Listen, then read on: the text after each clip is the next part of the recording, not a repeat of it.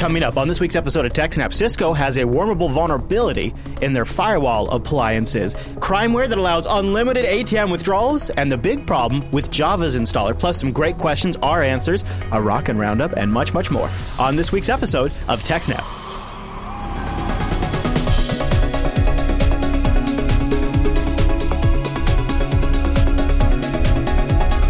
Hi, everyone, and welcome to TechSnap. This is episode 253 of Jupiter Broadcasting's weekly Systems Network and Administration podcast. We stream this episode live on February 11th, 2016. This episode is brought to you by our three fine sponsors, DigitalOcean, Ting, and IX Systems. I'll tell you more about those great sponsors as this here show goes on.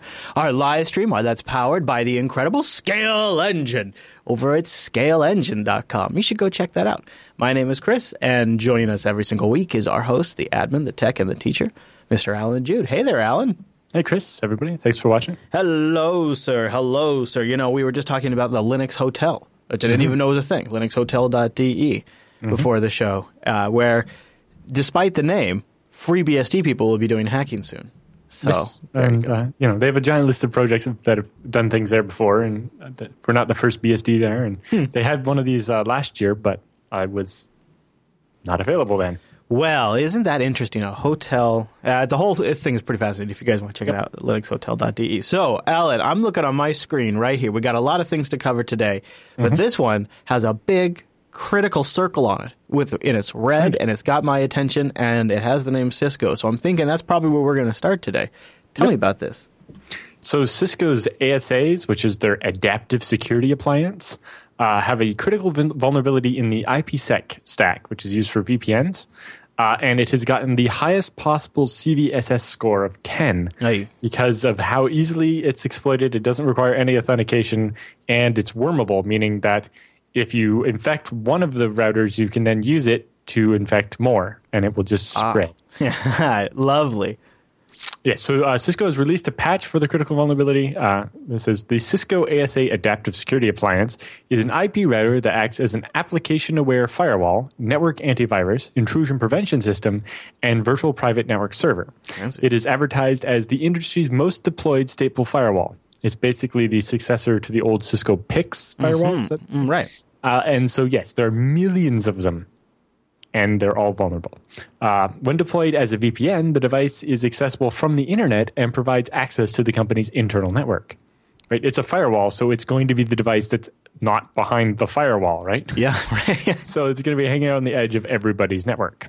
They say a vulnerability in the Internet Key Exchange, or IKE, I-K-E, version 1 and version 2 code in the Cisco ASA software could allow an unauthenticated remote attacker to cause a reload of the affected system or to gain remote execution of code.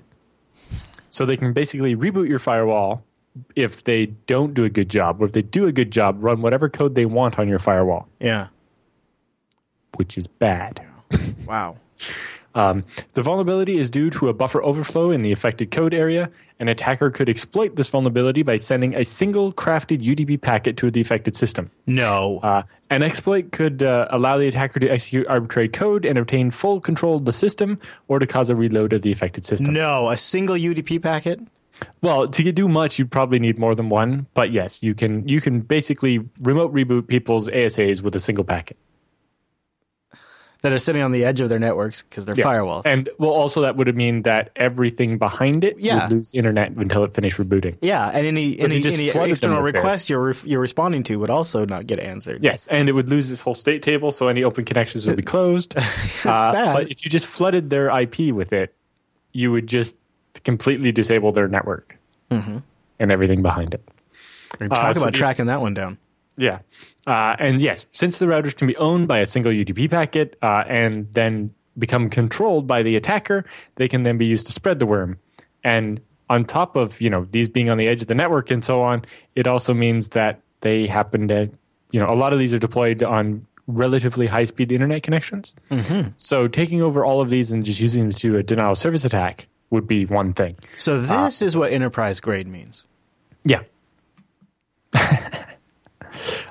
So the researchers have a whole explanation of how it works, and basically, making really small packets, and it's basically in the reassembly code. Because you're doing a VPN, the packet size is inside the VPN, inside the tunnel could be larger than what you're allowed to send on the internet. Normally your interface is already, the default Ethernet is 1,500 bytes, and then for IP we have a little bit less for the Ethernet header and so on. And so by the time you add a couple of layers of tunnel, your physical packet size could end up being slightly smaller, and so you have to break up every packet into smaller ones. And so the Cisco one, the code that puts them back together can be tricked into doing it wrong and letting you leak data from the packets you're sending into memory and then execute it. And that's why the researchers dubbed the attack Execute My Packet.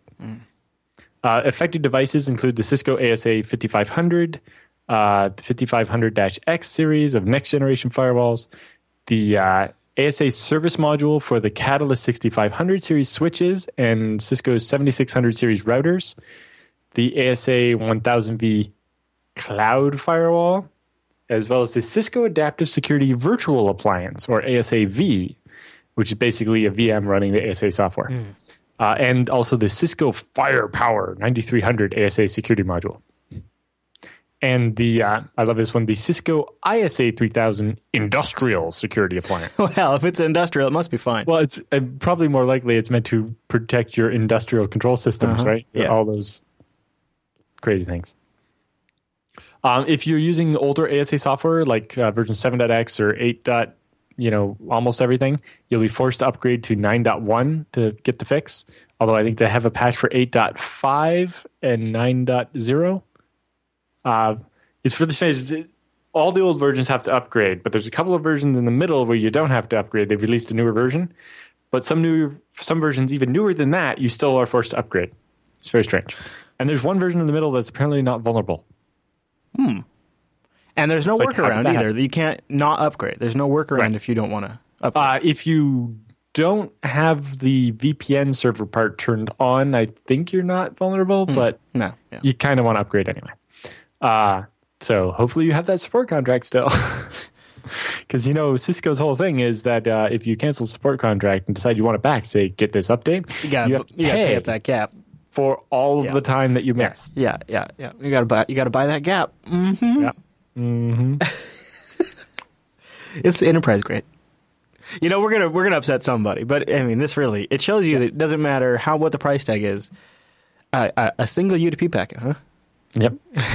The algorithm for reassembling IKE payloads fragmented with the Cisco fragmentation protocol, which I love how Cisco invented their own protocol for this, and that's where the bug resides, contains a bounds checking flaw that allows a heap buffer to be overflowed with attacker-controlled data. Apparently, Cisco has released this update for free, which would be good. Yeah. Attempts to exploit this can be detected with packet inspection. So if you have a firewall in front of your ASA, you might be able to block this. Good. If you look for the value of the length field of the fragment payload with type 132 of the IKE packet, and that allows you to see if the length field has a value less than 8, it pretty much would only ever be an attempt to exploit this vulnerability. So once it's fixed, you could probably get some stats to see how many people have tried to exploit it and so on. Yeah. You could throw like a Linksys in front of your Cisco just for a couple of days until the patch is ready for your. Well, a Linksys wouldn't be able to inspect. I'm just kidding. Yes. Just making a joke about blocking the port. Yes, but once you've installed the update, you can have something monitor traffic and see anybody attempting to exploit this and deal with it or whatever. But yeah, if you see an IKE packet with the fragment payload where the length value is less than 8, then it's definitely an attempt to exploit this. Although, say, detection can also be a problem because a single IKE packet can actually contain 2 payloads or more than one payload. Sure. And so the one with the fragment less than 8 could be the second or third one in the packet. Oh. In order to hide from the most basic ways to detect it. Mm-hmm. Right? So if you set up something to block all of these packets with a value less than 8, say, leaving your network, so in case you have any compromised ASAs on your network, that they don't infect anybody else, you have to actually break down the packet and look at all of it, not just the first one, because they could hide it in the second one in order to trick your filter. But if you want all the details going all the way down to like a disassembly of the code, Exodus Intel has their blog post about it. Yeah. Good blog post it is. The SANS Institute has their coverage on it. They say they saw a very large increase in traffic on port 500 UDP, which is how you set up IPsec thing. And they show you how to use their monitoring thing to take a look at the change over time in this. And definitely looks like it might be deployed in the wild at the moment. Yeah, look at that spike. Boing. Mm-hmm. Yeah. Somebody's definitely scanning for this. Yeah. Yeah, I guess once you know about it, right? Yep. Well, at least Cisco's jumping up to the plate pretty quick on this one. But talk about, woof. That's just as... Well, I'm not sure about that, actually. Yeah? Looks like the original post from the authors was going to be a couple of weeks ago, but they waited for the Cisco patch. Uh-huh. Yeah. Not too surprising. Yep. So I don't know if that was the original disclosure date and they bumped it back to give Cisco more time, or if that's when they found it. But anyway. Yeah. Any other thoughts on that one? Nope, that's it for that one. Okay, Alan, let me tell you about our friends at iX Systems. You know about iX Systems. Go to ixsystems.com/TechSnap. That's where you'll find their ultimate guide to buying a new server for an open source deployment to help grease the wheels up the chain. Check them out at ixsystems.com. They have a lot of really great rigs, from something you could use from a small business all the way up to the incredibly top-end stuff, powered by these Intel processors that are really, really efficient and fast. From the Atoms all the way up to the Xeons. It's a sweet setup. And all those Intel processors. And, of course, what's great is iX is able to bring it all together with a certain level of expertise that most people can't even dream of, not to mention combine it with the rest of the team. And that's their secret sauce. Go to ixsystems.com. The other big thing is just being able to get the stuff early. Like, the Skylake stuff is pretty new, and a lot of vendors don't have it yet or haven't built it yet. But when I called iX, it's like, well, I really want Skylake, so I get the slightly faster GPU. And they're like, yep, we can do that. And that's nice. Right now, I would be holding a server up so you guys could see it. It arrived today. Yeah. But it's currently being worked on installing software and getting it working. Well, there you go. Maybe next week I'll be able to pull it out of the rack before the show and be able to show you how nicely laid out the server is. Server tease. It's like even the little cables for like the buttons on the front and like all the little lights are all zip tied in and like cut to length SATA cables, and it's just they do such a nice job. In the meantime, you could read about Ben Daly, who deployed a 36 gigabyte FreeNAS terabyte, 36 terabyte, not gigabyte, 36 terabyte FreeNAS system at a public school as a backup solution. Isn't that neat? They're featuring that as part of the Mission Complete Best Stories. Yes, the best part of that story is that when they looked at buying it from another vendor, the cheapest option was $48,000. Yeah, so they managed to save about $36,000. It's pretty cool. That's quite a big savings. Yeah, that is really cool. And now they got look at that, they're rocking ZFS on that 36 terabyte system. Yep. That's pretty cool. You can find out more at ixsystems.com/TechSnap. Check out the iX Systems blog for the Mission Complete. And when you're ready to deploy some hardware, if you want to call them too, which is always a really good experience, just mention the TechSnap program if you would. That helps us out. ixsystems.com/TechSnap, and see why Alan and I would only deploy their hardware. Yes. So the other thing I love now is with the Skylake, the E3 processors can now take up to 64 gigs of RAM, where before it was only 32. I can only dream of that. So if you wanted more than 32, you had to buy like the E5 Xeons, but now you can go up to 64. Okay. With the E3s. And then they have the Xeon Ds that can go up to like 128. Oh! All right. So you're not forced to go to the bigger like dual processor using a lot more power type systems just to get the amount of RAM you need now. So can I like on a storage server, you don't need that much CPU usually, right? Right. It's just storing. Yeah. You need a little bit to do your compression or something, but really it's just pushing bits. I could dream it, Alan. I can dream. So maybe one of the ways, one of these days, I'll buy myself a desktop with 128 gigabytes of RAM is this clever bank hack. Yeah, that could work.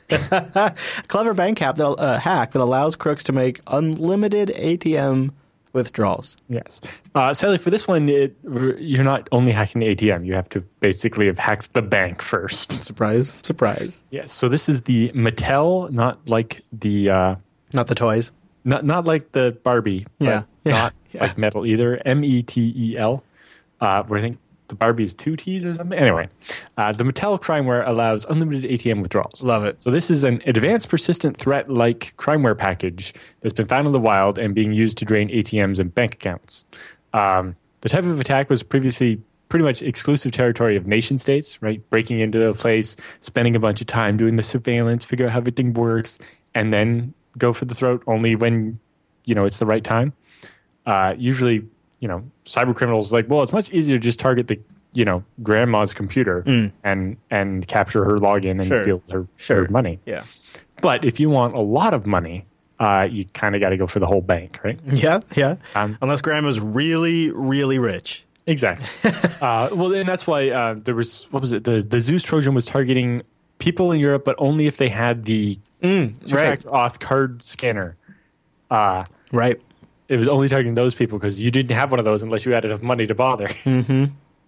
But this new Mattel crimeware pack contains more than 30 separate modules that can be tailored to the computers it's infecting. One of the most powerful components automatically rolls back ATM transactions shortly after they're made. As a result, people with payment cards from a compromised bank can withdraw nearly unlimited sums of money from ATMs belonging to another bank. So when the transaction comes in and you take the money out of the account, the malware just puts the money back. So the account doesn't run out of money, and you don't run over the daily limit of withdrawals for that account. Oh. So the other good thing is it means that the customer doesn't lose any money, just the ATM does. Right. It's free money. What could go wrong? Because the Mattel module repeatedly resets card balances, criminals never pass the thresholds that would normally freeze the card. Last year, the rollback scheme caused an unnamed bank in Russia to lose millions of rubles in a single night. Because instead of working at this slowly, they got everything in place, got it all set up, and then just drained every ATM they could find. Right. So that when the people from the bank came in the morning, like, oh my God, what happened? Yeah. So Metal usually gains an initial foothold by exploiting vulnerabilities in browsers or through spear phishing emails that trick employees into executing malicious files. Members of the Mattel hacking gang then use legitimate software used by server administrators and security researchers like, VNC, PuTTY, etc., to compromise those PCs in an attempt to further burrow into targeted systems. They will often patiently work this way until they gain control over a system with access to money transactions. For example, PCs used by call center operators or IT support. Right? If you get into their Active Directory controller, you can do a lot. Or if you just find a system that is used by the people, some older people still like to do their banking over the phone because it's more secure than on the computer. But all you're doing is calling the bank and having someone at a computer at the bank type it into the website for you. Sure, yeah. Right? And so if you take over that computer, you now have access to drain all the money. Or in this case, inject some malware that will keep resetting the balance. They say Metal illustrates a growing sophistication of hackers targeting banks. It wasn't long ago that reconnaissance, social engineering, state-of-the-art software engineering, lateral movement through the network, and long-term persistence were largely the exclusive hallmarks of so-called advanced persistent threat actors that painstakingly hacked high-profile targets, usually on behalf of a government or a spy agency. Hackers targeting financial institutions, by contrast, took a more opportunistic approach that infected the easiest targets and didn't bother with the more challenging ones. More sophisticated techniques are increasingly a part of financially motivated hacking crimes. Kaspersky Report also has two other groups that they found. The one called GC Man. Apparently they named it just because they use GCC to compile their malware, which seems like a vague thing. It's like, wouldn't like half of all of it? Yeah, okay. I guess most of it's compiled for Windows, so they don't use GCC, but... Still though. With Mingwin or whatever, you can compile Windows binaries with GCC. So, someone should do it with Clang, and then it'll be better. Yeah, that would be. Anyway, they say that its members got an initial foothold into financial institutions using spear phishing emails, and then from there use widely available tools like PuTTY, VNC, and MetaInterpreter to broaden their access in the network.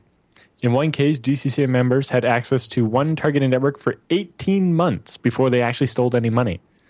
When the group finally sprang into action, they used automated scripts to slowly transfer funds at a rate of about $200 per minute into accounts of so-called mules that would then go and withdraw the money. So being willing to wait for 18 months seems extremely ballsy and there's risky. Always the risk you're going to get caught and then just and then before you've even got a chance to make a buck, they've traced it back to you and shut your whole operation down. Or, at least locked you out. You have to have a pretty high level of confidence to wait 18 months after you've compromised a bank, right? Yeah. Or or if you're the Russian mafia and you don't necessarily need the money right away, I suppose. So you just do a scatter shot infection, and whoever you have down the road, you just pick off as you get to them, maybe? Well, I guess it's more, we could take some money right now, but if we want to get a large amount of money, we're going to have to work at this a while and figure out exactly how we can get the script in there to steal the $200. Because as soon as it starts running, if you do a test, that increases your chance of getting caught. So you have to be sure, without actually being able to test, that everything's going to work. Right. Yeah. That's pretty brave. Yeah, after that long, you're like, what if a year ago they figured out we were inside and we were all in a honeypot this whole time so they could figure out where we are or something? But talk about being willing to as a group, being willing to wait for something to pay off for an extremely long time. Well, again, if it's something slightly more like organized crime, then you're getting a paycheck the whole time, probably, right? And it's because you're not actually going to get the money that comes out of this. You're just getting paid to do the work. But yeah, it's definitely, this is what they're noticing is all of a sudden these guys are acting this way rather than just smashing the ATM. Grab. Yeah. The Carbonac 2 malware, which is one of the recent cases used to access financial institutions to change ownership information for a large company. The records were modified to list a money mule as one of the shareholders. After attacking a variety of banks last year, the gang took a 5-month sabbatical, and Kaspersky thought they might have disbanded. But in December, they confirmed the group was still active and overhauled its malware and was now targeting a new class of victims. But that's an interesting attack, is go into the bank's records and add someone as a shareholder in the company who has the authority to, say, drain the bank account or whatever. Yeah. Can you imagine? You can imagine doing that on like a mortgage and just changing who owns a house. Yeah. But changing who owns a big company? That's kind of amazing. That is kind of amazing. And it seems so sly. Like, just change all the records. It almost seems too easy in a way. Well, I don't know how it is in Russia, but obviously in Canada, the government has a record and the bank has a record. There's, obviously you could trick the bank enough to probably steal a bunch of money, but then the company would be able to prove that the bank was, didn't do enough checking or something and probably be okay. But most of the laws in North America that protect you from fraud by the bank only protect you as a consumer, not as a company. Correct. Yeah. So, yeah. So especially researchers said that all three groups appear to be active and are known to have collectively infected at least 29 banks in Russia. The research said they suspect the number of institutions hit is actually much higher, but the banks don't want to talk about it because, you want to be the bank that didn't get hacked. Right? Yeah, you're not going to go bragging. Hey, guess what? We got hacked by Russians, everybody. Come bring your accounts over here. We got great checking rates. Well, in this, the interesting thing in this case is that all the banks are Russian as well. Yeah. Which is slightly interesting. Oftentimes we've seen the Russian organized crime or the Eastern European organized crime go after Western Europe. Right. It seems like you're less likely to get the protection of your government in doing this if you're stealing from, the country you're from. I'm reading the post here. They did this live up on stage, it looks like, too. Yes, they presented some of this at a recent conference, the SATS 2016. Yeah. Oh, Kaspersky. Man, I could only imagine if I was working at a bank and this started happening at the bank I worked at. Yep. They would be losing their stuff. So you got a couple of different posts here from Kaspersky. Yep. The last one actually includes the indicators of infection. So if you work at a bank, here's a list of things, websites and so on that they saw, right? So that you can try to help defend your bank. Yeah, that's nice too. All right, Mr. Jude, any other thoughts on that particularly interesting story? And one we've all probably looked at that kid in Terminator 2 who accessed the ATM and go, man, I'd love to be able to do that. Yes, well, we've seen ones where they put malware in the ATM in order to get the ATM to spit out money without ever talking to the bank. In this case, they actually convinced the bank to undo the transactions after the money was... That's the really clever part. And that way the customers of the bank are never really tipped to the whole problem because their accounts look fine. Yeah. It's pretty clever. Yeah, and the patience. The patience. it honestly seems like it would have been much easier to target the physical ATMs. Mm-hmm. But I guess in order to be alone with an ATM long enough to install malware, that increases the risk. And then either, you don't want your very best technical guy going out to the ATM to do it, because in case they get caught. Right. But you can't trust the dumb mules to do it because they don't know anything about computers. Whereas in this case, they could just, you could walk up to an ATM in a busy store and withdraw some money and walk away, and nobody's going to notice anything, right? Yeah. Yeah, and you could do a whole bunch of different ATMs, and if you're covering it up at the bank level. Fascinating. Man, that is really some interesting stuff. And, somebody in the chat room was saying is like a lot of these things are just not super secure at the end point. Well, we think about that all the time, but the bank isn't always that secure either. Like changing the records can be done. All right, well, let me tell you about something else that I am actually just thrilled about. That's my mobile service, because it's not like anybody else's mobile service, and I'm sick of the way everybody else does it. They need to do it like Ting, because Ting is on a mobile to make it very simple. Just make it make sense. It's just $6 for a line. That's it. So if you want to have 10 lines, it's $6 a line. It's not like, well, you have your baseline, and then when you want to add a line, that's $20, and then you need to join that minute pool plan.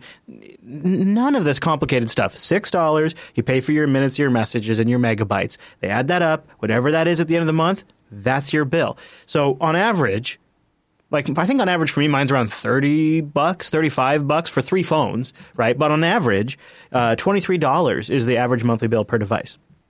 TechSnap.ting.com. TechSnap.ting.com is where you go to support the show and get a $25 discount off your first device. Or if you have a compatible device, and you might because they've got a couple of networks. They have CDMA and GSM. They'll give you $25 in service credit, and that might just pay for more than your first month of service for that line. They have all the phones, from function phones all the way up to, or feature phones, I guess, all the way up to the smartphones, and they got a great dashboard to manage all of it. I want you to check out Ting right now, techsnap.ting.com, and go there and try out that savings calculator. It's right there on the front page. You just click how much would I save, put in your actual usage in there, and then they'll do the calculation for you, see if Ting's a good fit. You might be surprised how much you'd save. I save about $2,000 every 2 years. You can check out their blog. They have a great blog where they're constantly posting things relevant to your interests. I like this one. Jesse Sims just posted over on the Ting blog his month with the Nexus 5X. I've been kind of trying to decide if I go to an Android phone again, would the 5X or the 6P be the way to go? And the 5X, I kind of like some of the aspects of it a lot. And it's a great price. That's the other thing I like about it. You can buy it right from Ting. Unlocked. All the phones are unlocked. No contract. So they got a review up. It's a really detailed review with some nice pictures. You can check that out. Also, check out the Ting shop. See what some of the device costs are. You might be really impressed. You could just get a SIM card. So many great options. You only pay for what you use. Great customer service, a really good dashboard that allows you to manage all aspects of your account. You can even turn a device line completely off. No add-on charges for anything, like if you want to tether or use Hotspot. It's just a feature in the OS. You just turn it on, and Ting's honey badger about it. They don't care. And you move all of that, and then you keep all of that, and you get a great app to manage it all from your phone, too. It's really cool service. And if you ever get stuck, their customer service will stick with you. It's really great. TechSnap.ting.com. Go there right now, support the show, learn a little bit more about Ting, and maybe consider switching. TechSnap.ting.com. And a big thank you to Ting for sponsoring the TechSnap program. TechSnap.ting.com. I took their Netgear Zing with me down to my trip to Scale, and I maintain one of the things I like about it as somebody who's just a little paranoid is the Zing has a touchscreen, LCD or OLED screen right on it. And you can turn it on, and you can immediately see the MAC addresses and devices right on the touchscreen that are connected to your MiFi access point. I like that a lot because you never know if somebody's trying to connect. And so it's just right there. You don't have to go to some weird, badly written web page with some really bad password security and log into it and then go to some bad section on the website in this slow embedded web browser. It's just right there on the touchscreen. And when I don't need it, I just turn it off on my Ting control panel. TechSnap.ting.com. So we have a story about our old friend, Java. The Java installer, actually. Yes. A little more off in the weeds this time. What's going on? Yeah. So the Java installer is actually vulnerable to a binary planting bug. So it turns out, like many installers, what the Java installer does is, you download it into your downloads directory from your browser, and then you run it. And it usually now with Java, it's a tiny little binary that then actually goes and downloads some files. Yep. Some of those files happen to be, say, DLL files that provide the functionality, and then it loads those and runs them. Well, if someone happens to have planted a DLL with the right name in the directory first, Java will be like, oh, goody, it's already there. Let me just run it. Oh, because then it saves having to download. So it's doing you a favor. Well, the thing is, you start up the Java installer, and the Java installer is like, hey, you get the Windows pop up. It's like, oh, it's okay. You can trust this application. It's signed by Oracle. It's all good. So you let it run with administrative privileges, and now it loads some malware with administrative privileges without giving you the option to not. Whereas if you just ran the malware, you would be like, oh, this binary from nobody that's not signed and shouldn't be trusted. You want to run this as root? It's like, no. Right, so it's actually way worse because it's already got the installer already has all the authorization it needs. Yeah, because, it successfully asked the user for it and gets it because it is signed, yeah. So yeah, on Friday, Oracle published a security advisory recommending that users delete all of the Java installers that have accumulated in their downloads directory. I checked on mine. There were 12. Oh, really? Well, because I always download the update manually and don't use their little updater app because I kill it with fire. Yeah, so they recommend you delete all the Java installers and then grab the fresh one for Java 6 update 113, Java 7 update 97, or Java 8 update 73. Those update numbers are getting awfully high. Yeah. On most computers, the default download folder quickly becomes a repository of old and unorganized files that were opened once and then forgotten about. So this recently fixed flaw in the Java installer highlights why keeping that folder clean can be important. Yeah, I never really thought about it. I often don't want to get rid of the stuff, so I've taken to archiving it by month. So I there's a year folder and inside a month folder. In case you need to roll back? Or in case I just want the thing again, it's like, why download it again? Yeah. But usually, like, within the week of downloading something, I often refer to it like 6 times. Yeah. Especially, like, if it's a zip file containing some code or something. Yep. And so, when stuff gets old, I just go in there, grab everything that's got a modified date of last month and throw it in the last month folder. Or 2 or 3 months ago and so on. They say the reason is that the old Java installers are designed to look for and automatically load a number of specifically named dynamic linked libraries, or DLLs, files from the current directory. In the case of Java installers downloaded from the web, the current directory is typically the computer's default download directory. So if you downloaded if you went to a malicious website and it tricked you into downloading this file, and then you run the Java installer, boom. So this allows an attacker to plant their own malicious binaries on your computer, and then when the trusted Java installer runs with enhanced privileges, that DLL gains those enhanced permissions. To be successfully exploited, this vulnerability requires that an unsuspecting user be tricked into visiting a malicious website which downloads the file. Specifically, they mentioned, in some cases, the download starts automatically without the prompt or whatever. And so, it doesn't necessarily require the user to click a bunch of things in order for this to happen. No, you usually just run it, authorize it, and it starts. Right, but if you go to the malicious website, it could download the DLL without actually ever popping up a prompt. Gotcha. By setting certain headers and so on. Though relatively complex to exploit, this vulnerability may result, if successfully exploited, in a complete compromise of an unsuspecting user system.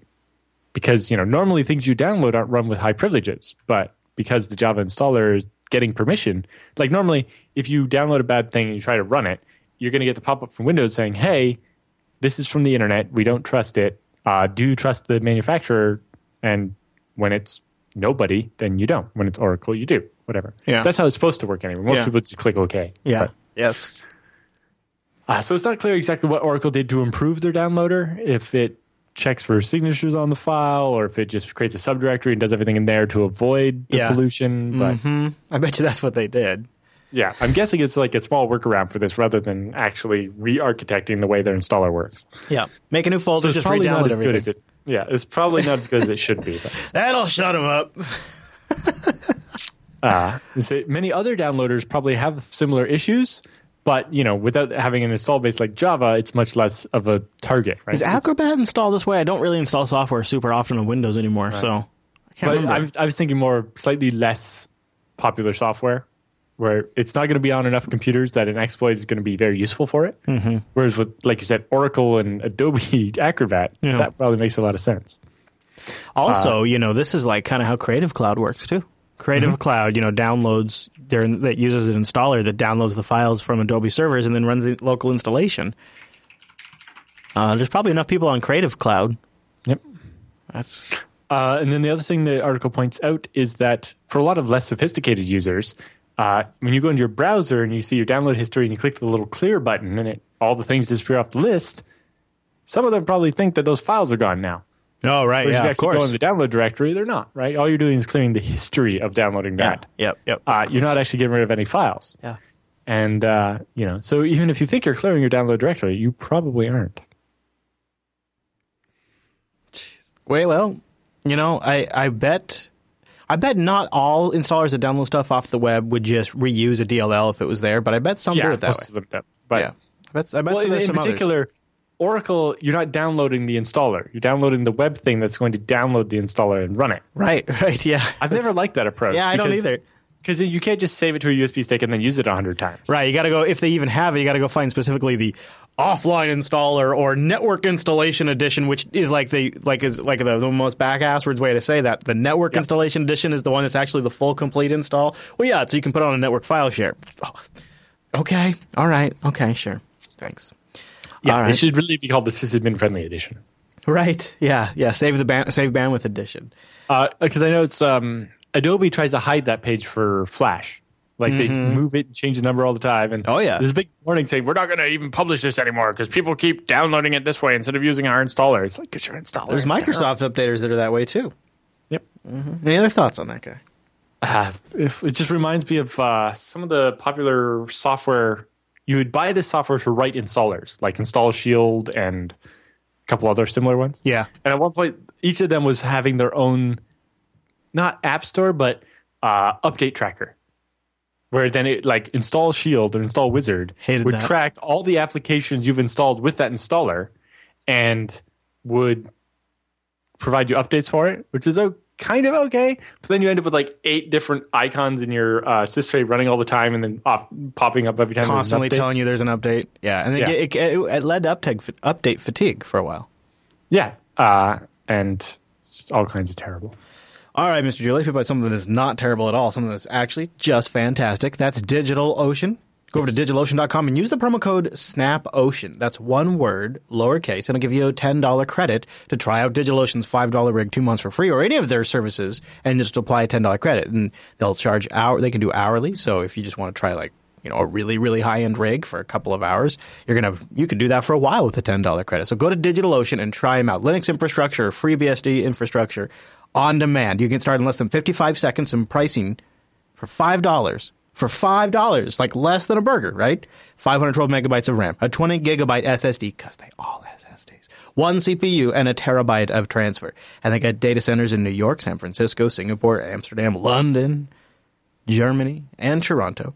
They have a really good, great, fantastic, wonderful, amazing interface. I mean, it's all of those things combined into like some sort of word that doesn't exist. It is that good. And one of the reasons I say that is because they have broken through this horrible UI quagmire we have been in for virtualization since virtualization was a thing. And they've managed to not only make it really easy to use, but still very powerful and capable of managing multiple machines at once or just one.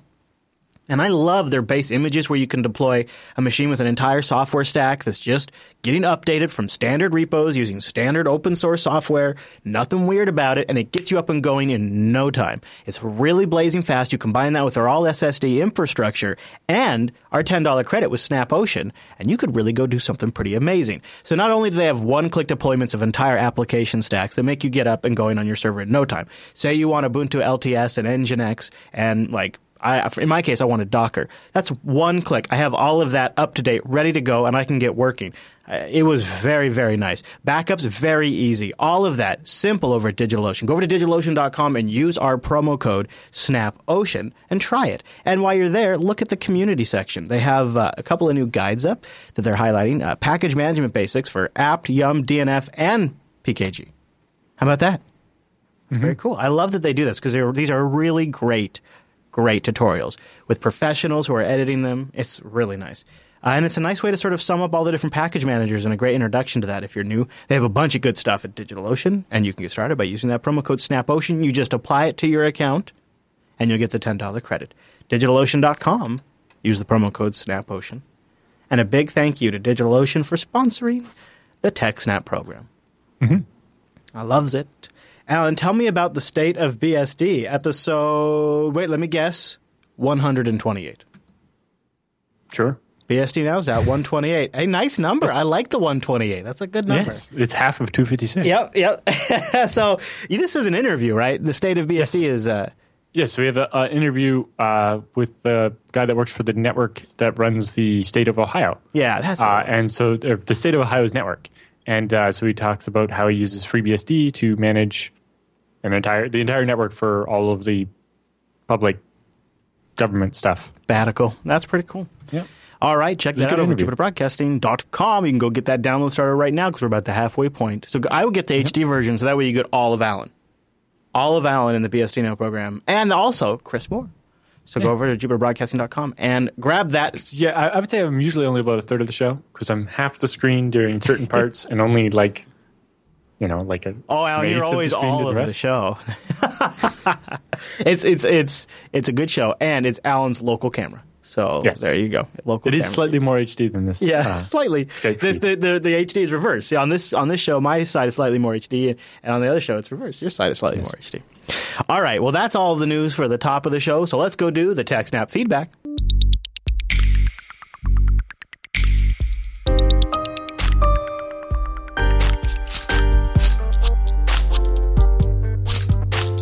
Thanks for sending your emails to TechSnap at JupiterBroadcasting.com or popping that contact link at the top of the Jupiter Broadcasting website or starting a thread in our subreddit at TechSnap.reddit.com. And John sends in our first email, which I bet is kind of a common question or something along these lines. John writes, I have a spare Raspberry Pi 2 that I would like to run and turn into a proxy server. I want it to be available to all clients on my Soho network. I'm leaning towards Squid. Are there any performance limitations I should be concerned with by using the Pi 2? Thanks, John. Well, the biggest performance impact will be how fast is the disk that you're going to store the cache on. Mm-hmm. Probably not very fast because what do you have? The internal flash, which is super slow, or a USB hard drive, which is moderately slow? Would there be, and with limited RAM, you're not going to limited RAM, you're not going to keep much, in RAM. So it'll work if you're after saving bandwidth. It's not necessarily going to make things that much faster. But an external USB hard drive can do 20 megabytes a second, and your internet connection can't. So yeah, that's a good way to look at it. And I suppose even if it was a small cache, you cache some standard stuff, it would be useful. So it should be okay. Barely. It's getting the Alan Jude barely seal. Yeah. So it's a Raspberry Pi 2, so that's at least a gig of RAM instead of half, right? I think so. So it's marginally good enough. Although at this point, it seems like many people, you're just trying to find something to use your Raspberry Pi 2 for. Yeah, it wouldn't be the best. It honestly wouldn't be the best first choice. Right. But yeah, it can work. It's, Chatham says it has it's useful to learn the setup and everything. Yeah, that's true. Yeah, and maybe imagine if you could notice a slight performance improvement with your internet connection with a Pi. Imagine if you put something with a serious cache that was fast and. Mm-hmm. But it also depends how many users you have. If your Soho network's got 5 users or something, the Pi is probably good enough. Yeah. Kind of along the same lines, Kurt writes in with a pfSense central management question. I currently have a few pfSense boxes set up for clients, but others are starting to gain an interest. My only issue right now is that to manage all of these could start to get painful. Is there any central management module for pfSense or something like this? We've had this question kind of before. Thanks for the feedback. I enjoy the show. Learn so much by listening. That I think it is the next version of pfSense, or maybe it's the one that just came out. Will have a RESTful API so that you could build something like that. Ooh, that's I don't know if something like that exists yet, but there's either already is or will shortly be an API so that you could build something centralized. Yeah, I was looking at what's Although that's slightly more focused on we're a big organization and we have a bunch of pfSenses at our campuses or something. But it would let you have a more centralized control panel or something. But if each one's a different client, I don't know that you really want to tie them together. Yeah. I was reading online, people are like, well, one thing you could do is get local consultants in that area to manage. I'm like, well, that doesn't make any sense. There's also a monowall CMI that they're looking at porting to pfSense, but there are people that have been talking about that for a lot of years. It never happened. So, but with the API, you'll be able to basically perform commands on the pfSense without having to use the web interface. That's pretty cool.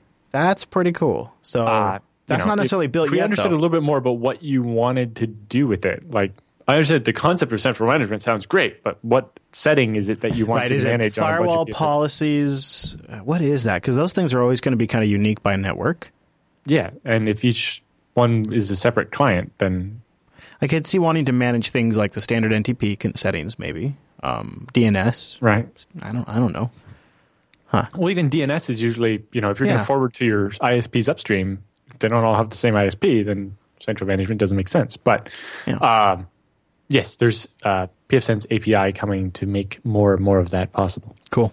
All right, so another John writes in. He says, hello, Alan and Chris. I have another question for Alan. I figured since it was ZFS related with multiple different systems related to this, it was the right place to ask. I'm setting up a Z-pool for my desktop, and I've been agonizing a bit over the setup. I want to be able to run Arch and FreeBSD in the same pool.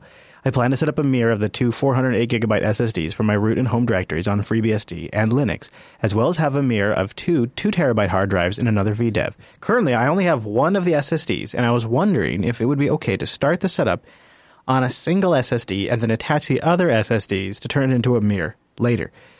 Yes, you can do that. So you just set it up and then Z-pool, attach, pool name, first existing SSD and the new SSD, and it will hook it up and resolver and mirror. Obviously, until you do that, until that is finished, so starting from when you don't have the second drive until the resolver is complete, any data corruption will not be repairable. Right.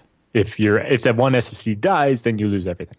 So but in general, yes. If it's going to be a week or something, you can go ahead. He goes on and says, I was wondering about the proper setup to be able to use a single pool with more than one operating system. So here's what I'm thinking. Would it make sense to do something like this? Linux and FreeBSD are on different data sets. So pool/Linux, pool/FreeBSD. Other VTEV, 2TB mirror is pool/data. And extended 2-DIP partition on the first SSD with Grub. I was also wondering about the bootloader. I'm going to be setting this up using UEFI, and I guess Grub seems to be the bootloader with the most support on both operating systems. I've been planning to see if things. I've been seeing some things about how using ZFS boot partition can cause problems, so I was planning on using extended 2 partition on the first SSD, and then partition the rest, and then mirror the partition with the other SSDs. Okay, so a couple different options there. First, you're talking about having a pool that has 2 mirrored SSDs and then separately a VDEV with your 2 TB drives mirrored and having different data sets. If it's one pool, then the data is striped across all of them and you don't have control over what data goes on which drive. All the data gets spread across all the drives. So if you want to keep the... most likely, you want to have one pool with the SSDs and a separate pool with the hard drives. Otherwise, your SSDs are going to be slowed down by the hard drives, right? Because every time you write some data, you'll write some of it to the SSDs and some of it to the hard drives. With the new ZFS write throttle, where it controls the writing and gives more work to the faster drives, it also means you will just fill your SSDs up while your HDDs will be filled at a much slower rate. And then once the SSDs are completely full, you'll just write only to the hard drives, and that will really defeat the purpose of having the SSDs. So I would have 2 separate pools and then just decide per data set whether it should be on the SSDs or the hard drives. As far as having the 2 different operating systems, I don't know anything about root on ZFS with Linux. In general, Grub could work depending on your BIOS. Because you're using EFI, basically what EFI does is, it's not on your little layout here, but you have a FAT formatted EFI partition. So it's like, it can be FAT16 or FAT32, but it's FAT formatted and it has its type set to EFI instead of Microsoft Data or whatever. And on that partition, you have all your different boot blocks. And then, depending on your BIOS, you can just pick which one to boot. So you can have your Linux boot block and your FreeBSD boot block in there in different directories, and then just from the BIOS menu, decide which one you're going to boot. Although, Grub might give you the nice GUI, and so you put Grub on the EFI and then load either Linux or FreeBSD. In general, that would work. I don't know that much about it. Hopefully, we'll learn more about it as it'll be interesting to see what Ubuntu is going to do as far as ZFS. Although it sounds like they might not offer booting from ZFS with their installer. But FreeBSD, you can have multiple data sets like you're talking about with different versions of FreeBSD on one machine. So ideally, it would be possible with Linux as well. Just to clarify, he says, is it okay for me to mirror an entire drive with the partition of the SSD? Is there a better place for me to put the bootloader so that I can mirror 2 entire drives, or does it not really matter? It's a partition is a partition. Yeah, what I would do is create partitions. I would partition the 2 SSDs identically, and so you could just not use the small partition, 1 gig partition or whatever you do for your /boot on the second SSD. If it was FreeBSD, I would mirror them, but okay. On Linux, I wouldn't. It sounds like quite the setup, though. The other option you have is putting your Linux bootloader on SSD 1 and your FreeBSD bootloader, like GPT-ZFS boot, on disk 2, and then using your BIOSes, you press F8 during boot and select or F11, depending on your BIOS. Get the boot select menu, and then if you select SSD 1, it boots Linux. If you select SSD 2, it boots FreeBSD. And either way, it mounts the same ZooPool. That is how I run my laptop that I do for conferences. It has Windows on the first drive with EFI, and it does that because I needed that to record interviews, because the Wirecast and everything. And then the second drive, which is actually the SSD, when I select it from the BIOS menu, it boots FreeBSD. In that particular case, it does it with Legacy, but it could do EFI now. The other advantage to that one is if you're traveling with a laptop and the custom people decide they want to see you boot the laptop, having it boot Windows by default, unless you press buttons that nobody knows to press, much more reassuring. Good thing. Yeah. They're like, oh, right, look, what's it's all just that Windows hacker 8, code whatever. going across the screen? Yeah, when it just boots Windows 8 instead, they're like, yeah, okay. We've seen that before. They've never actually made me boot my laptop. But I've heard of it happening. It's nice when they recognize it. That's nice. Yeah. Exactly. All right, so we need your emails. Especially when you have like 3 laptops in your bag. Jeez, yeah. So please do send them in. Go to jupiterbroadcasting.com/contact and choose the TechSnap dropdown and get your questions in here. We'd love to answer them. We do need some more. So that way we have a good feedback segment for next week. We only decided to feature 3 this week because we're running low. So please go over to the contact page or just email us directly, techsnap@jupiterbroadcasting.com, or, like I mentioned earlier, the subreddit, techsnap.reddit.com. That's all the feedback for this week. That means it's time for the TechSnap Roundup.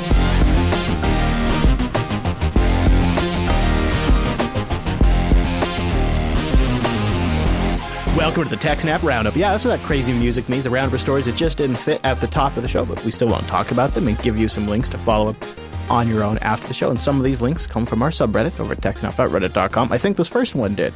It's like the data transfer stats of the Super Bowl. It's kind of interesting. 400 miles of data cable, 12,000 network ports, 1,300 Wi-Fi access points, 1,200 Bluetooth beacons, 40 gigabits of available bandwidth at the Levi Stadium. From 6 a.m. to 11 p.m., fans use 9.3 terabytes of data on the network. They say fans, but if you scroll back up there, they say 12,000 network ports, but only 1,300 Wi-Fi access points. So what were the other 10,000 network ports for? I don't know. They say media. I don't think any fans were plugged into physical Ethernet jack. They said the media used 453 gigabytes, so like they were tracking them separately. Ah, okay. Yeah. The media only used 500 gigabytes. Yeah. And fans used 10 terabytes. That's what they say. They say the Wi-Fi sustained 3 gigabits for more than 4 hours on Sunday at its peak. Yes, so that makes a little more sense. But I guess, what's that? 3 gigabits times minutes for... How do they figure? I don't know exactly. I don't know. But I wouldn't be surprised if the data is somewhat accurate. They must have a measurement. Gigabytes. So that's gigabits. They say something, too. It's noted how Levi Stadium, they say, is the first venue to transfer 10 bytes of data over a Wi-Fi network. The first venue. Terabytes, you mean? Yeah. I'm getting my terabytes mixed up today. Yeah. So if there's 400 megabytes a second,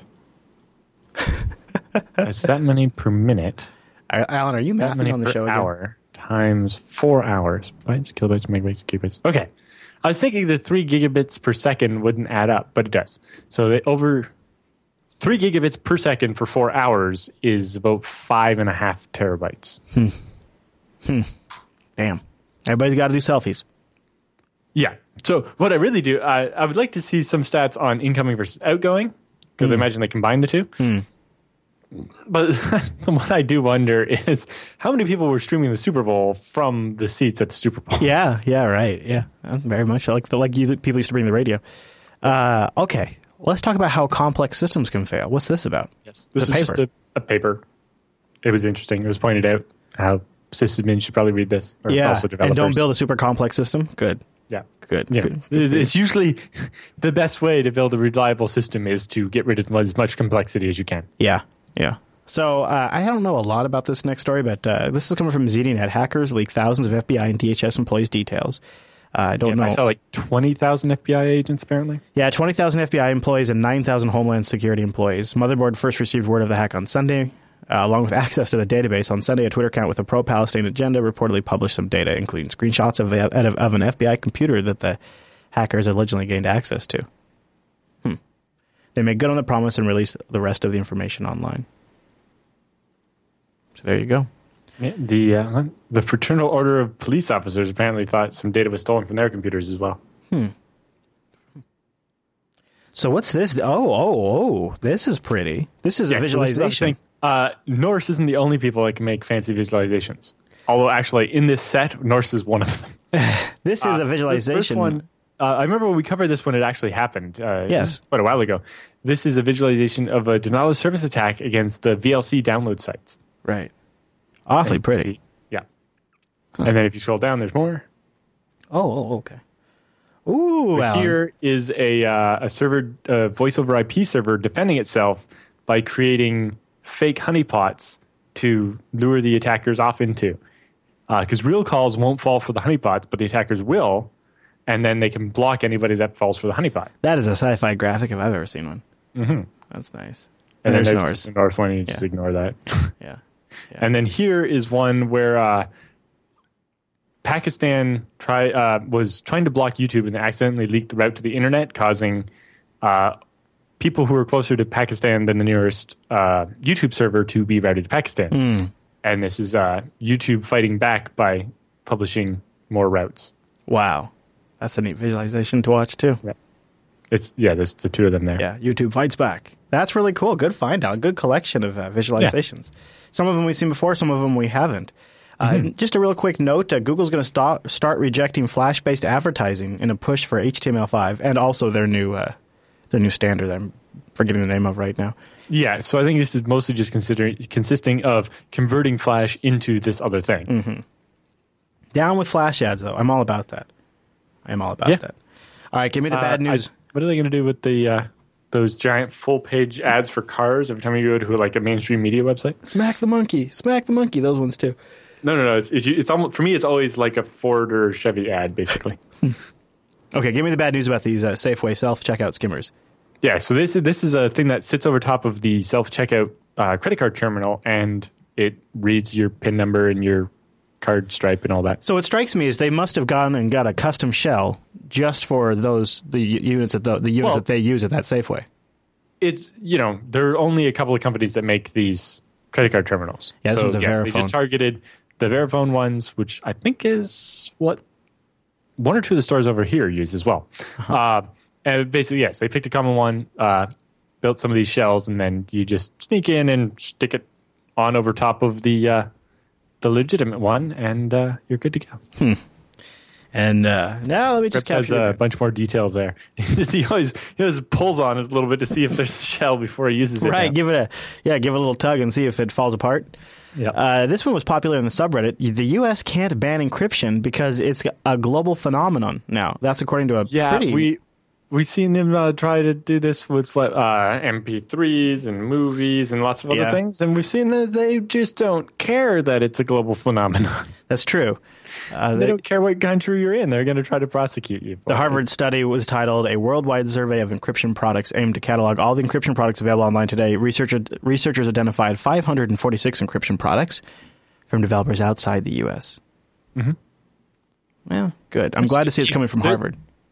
Because of the old crypto export laws, OpenBSD is always compiled in Canada, not in the U.S., because it didn't apply. You could export better than DES encryption.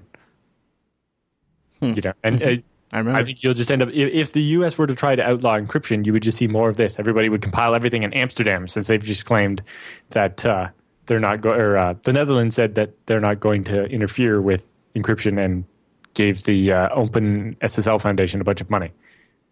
And so, moving a bunch of the build farms there doesn't really change anything, does it? Yeah. We haven't talked about Coles for a while. Have we talked about Coles having problems before on the show? Now finally Coles enters the TechSnap cast of characters. So this one is really a new, interesting type of e-commerce fraud. So normally the e-commerce fraud consists of go there, buy something, and have it shipped to the bad guy or a mule in order to cash it out. So this one works a little differently. They find people who already have frequent customer or loyalty accounts with Kohl's, and they hack those. And they change the email address on it so that it goes to them. Then they go to the Kohl's online store and buy a bunch of stuff. But they actually have it shipped to the person whose account they hacked, because they don't actually want the merchandise. Oh. Right? Kohl's fraud protection system is going to prevent shipping the merchandise to somewhere that doesn't match the account or whatever. So what they do is they ship a whole bunch of stuff, and Kohl's has a thing where they give you a $10 of Kohl's cash for every $50 you spend. So they rack up as much Kohl's cash as they can and then redeem that for things like gift cards that they can turn into cash. Or other items they could go and buy at a physical store and then sell on the black market or whatever. So they don't actually want the merchandise they're buying. They're just doing it to get the loyalty points to cash those out, because they're easier to cash out than, say, whatever else they sell at Kohl's. Classic. That's a good one, Alan. Good find. Yeah. So this one actually comes in from a reader of the Krebs blog who this happened to. She got an email saying, hey, your email address with Kohl's has been changed. She was like, that was weird. And so she went and couldn't log in. And then she was like, tried the new email address from the notification email she got, but with her old password, and it let her in. Because the bad guys hadn't changed the password, only the email address. And then, she saw what was going on and was like very surprised that they were shipping the stolen merchandise to her. Yeah. Because she's like, I didn't expect that. What's the point? What's the point of that? Because wouldn't they want the merchandise? That's the whole point of e-commerce fraud. Well, it turns out there's another way to do it. Yeah. But she managed to get in contact with Kohl's and have them cancel the orders so that, a truckload of stuff didn't show up at her house. But that's good. Yeah, that's an interesting aspect of e-commerce. Part of the problem seems to be that Kohl's gives you the credit as soon as you place the order, instead of waiting for, once they've actually shipped it or something to give you the points. That's nice. Yeah.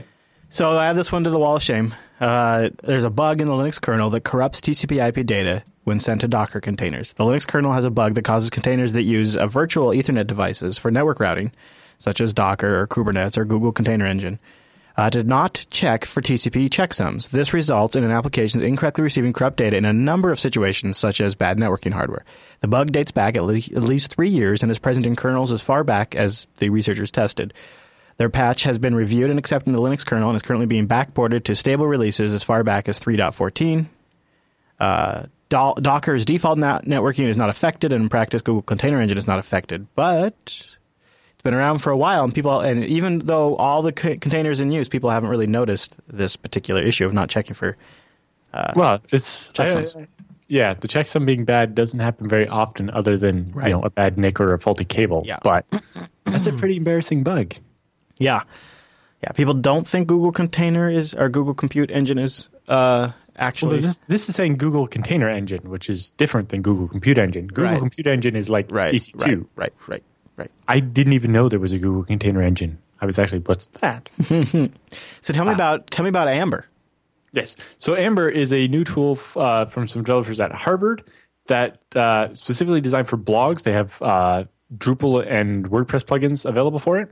And basically, when you link to something outside of your site, depending on your configuration, it will download a copy of the page from the site you're linking to, so that if that site ever goes away, your blog can continue to work. I like that. And it also, if you don't want to store a bunch of stuff on your server, it can fall back to using the archive.org Wayback Machine to get the old version. That's nice. Yeah, but with the amount of stuff where the things you're linked to just don't exist anymore. Yes. It's like, how many blogs have you come across from, like, now that blogging is more than 10 years old, you find this I'd hate blog to with look, the answer to the question, and then it links to some page that the we have show domain's notes gone that or go it's back different years now. There's no guarantee Exactly. those links still work in those show notes, and that's a big bummer. So it seems like a cool solution to that problem. Yeah, that is really neat. Link in the roundup if you guys want to check that out towards the bottom of the roundup links. Last link in the roundup this week.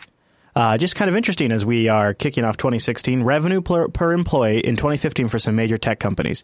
Yahoo made $419,000 per employee. Twitter $462,000. Microsoft $789,000. Google $1.1 million. Facebook $1.4 million, and Apple $2 million per employee. Kind of interesting to see Yahoo down there at the bottom at $419,000. Yikes. Well, more interesting to see that Yahoo's still making as much money as Twitter. Like, this revenue per employee, but everybody seems to think that Yahoo doesn't make any money anymore. But if they're still making $400,000 per employee, that's not bad. It's not bad. You wish they'd be a little bit further along than Twitter, though, for being around so long. Maybe, sure. Yeah. It's going to be an interesting 2016. Well, it'd be more interesting to see the graph of this over the last 10 years. Yeah, it would. That's for sure. All right, Alan, is there anything else we need to cover in today's episode of the TechSnap program?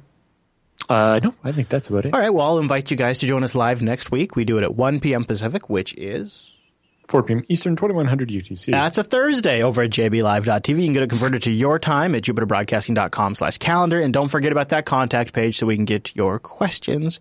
And the RSS feeds are linked on every single episode. So if you want to subscribe weekly and just get the TechSnap program automatically, links are there to do that with your favorite podcast client. Okay, everybody, thanks so much for tuning this week's episode of TechSnap. And we'll see you right back here next week.